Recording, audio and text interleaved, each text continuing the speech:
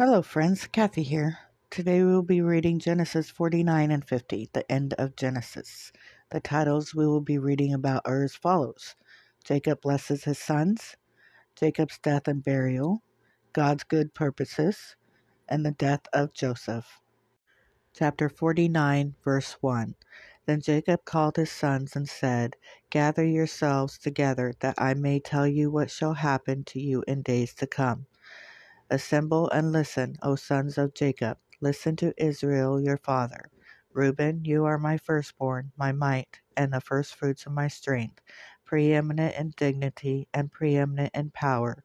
Unstable as water, you shall not have preeminence, because you went up to your father's bed, then you defiled it. He went up to my couch." Verse 5. Simeon and Levi are brothers. Weapons of violence are their swords. Let my soul come not into their counsel. O my glory, be not joined to their company. For in their anger they killed men, and in their wilfulness they hamstrung oxen. Cursed by their anger, for it is fierce, and their wrath, for it is cruel. I will divide them in Jacob, and scatter them in Israel. Verse 8. Judah, your brothers shall praise you. Your hand shall be on the neck of your enemies. Your father's sons shall bow down before you. Judah is a lion's cub.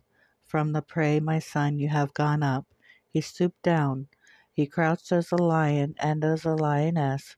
Who dares arouse him?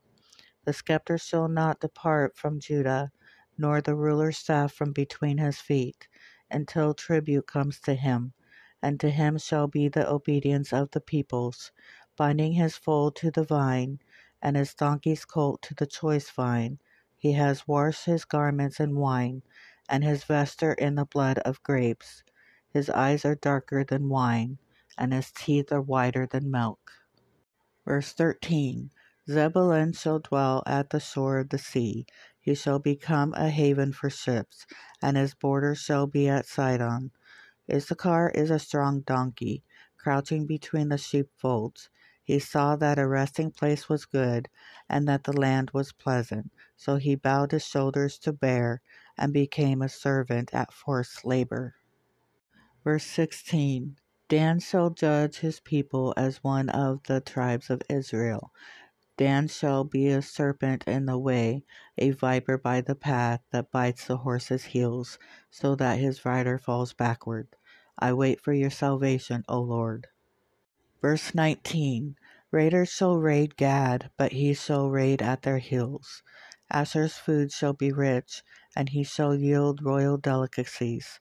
Naphtali is a doe let loose that bears beautiful fawns. Verse 22. Joseph is a fruitful bough by a spring. His branches run over the wall. The archers bitterly attacked him, shot at him, and harassed him severely. Yet his bow remained unmoved.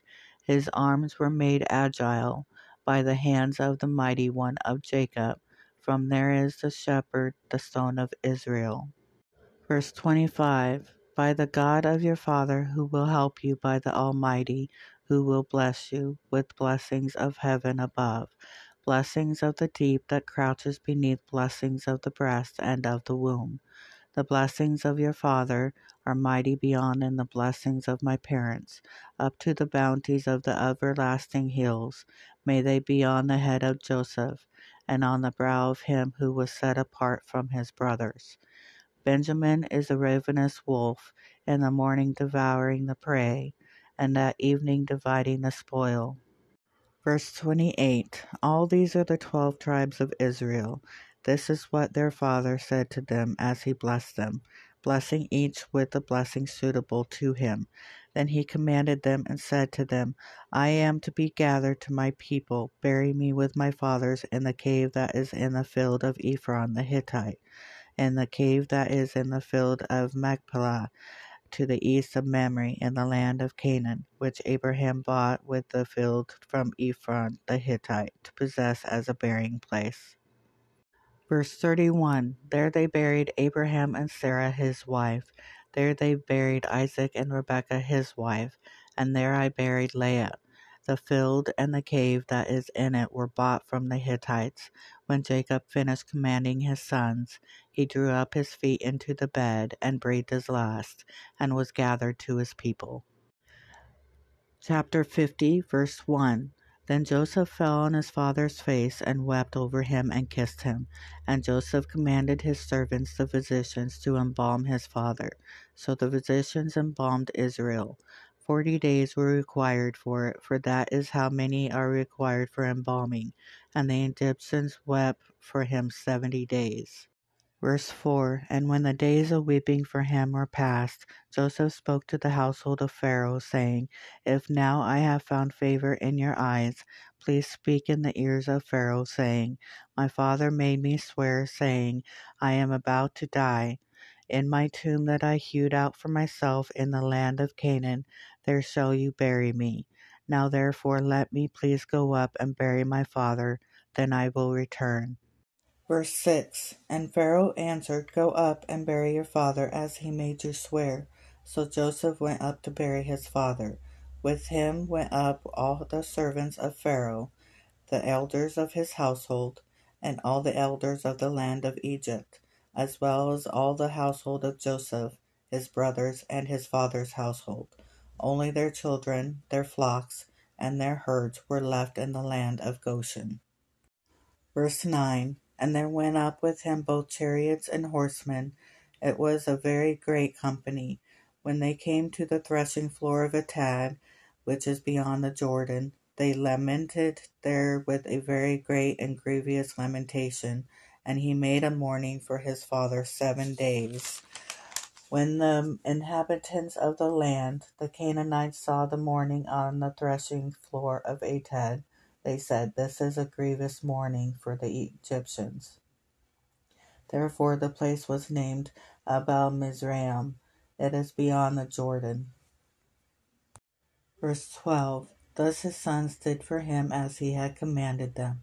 For his sons carried him to the land of Canaan, and buried him in the cave of the field at Machpelah, to the east of Mamre, which Abraham bought with the field from Ephron the Hittite to possess as a burying place. After he had buried his father, Joseph returned to Egypt with his brothers, and all who had gone up with him to bury his father. Verse 15. When Joseph's brothers saw that their father was dead, they said, It may be that Joseph will hate us and pay us back for all the evil that we did to him. So they sent a message to Joseph, saying, Your father gave us this command before he died.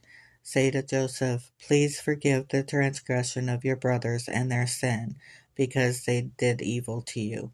And now please forgive the transgression of the servants of the God of your father. Joseph wept when they spoke to him. Verse 18. His brothers also came down and fell before him and said, Behold, we are your servants. But Joseph said to them, Do not fear, for am I in the place of God? As for you, you meant evil against me, but God meant it for good, to bring it about that many people should be kept alive, as they are today. So do not fear, I will provide for you and your little ones. Thus he comforted them and spoke kindly to them. Verse 22. So Joseph remained in Egypt, he and his father's house. Joseph lived 110 years. And Joseph saw Ephraim's children of the third generation. The children also of Machir, the son of Manasseh, were counted as Joseph's own. And Joseph said to his brothers, I am about to die, but God will visit you and bring you up out of this land to the land that he swore to Abraham, to Isaac, and to Jacob. Then Joseph made the sons of Israel swear, saying, God will surely visit you, and you shall carry up my bones from here. So Joseph died, being 110 years old. They embalmed him, and he was put in a coffin in Egypt. Okay, now we're going to go through the final thoughts for the book of Genesis. In each story within Genesis, you see God being a God of second chances.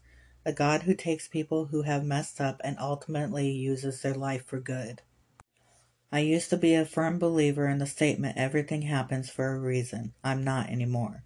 But I do believe that God can and will use everything for a reason, good or bad, as long as you let Him. The fact that God gives us the ability to choose to love Him also allows for evil to step in and distort our lives.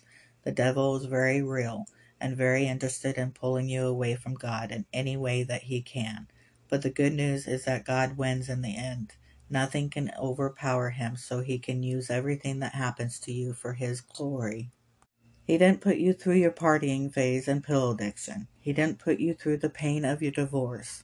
What he can do, though, is flip that experience and use it in remarkable ways. God is a good God, a good Father. He's so talented. He can take any sort of junk and mold it into something beautiful. So no matter what you've done in the past, God is a God of second chances. You are never too far away from Him to let Him work into your life and change things for the better. He loves you and truly does care about you. And now, here is the very last question of the whole book of Genesis. How can you apply these truths to your life? And that would be it for the book of Genesis. I will see you tomorrow. We're going to be studying Matthew. I will be going into Matthew, Mark, Luke, and John, and then we will come back to Exodus. Thank you for joining us, and God bless.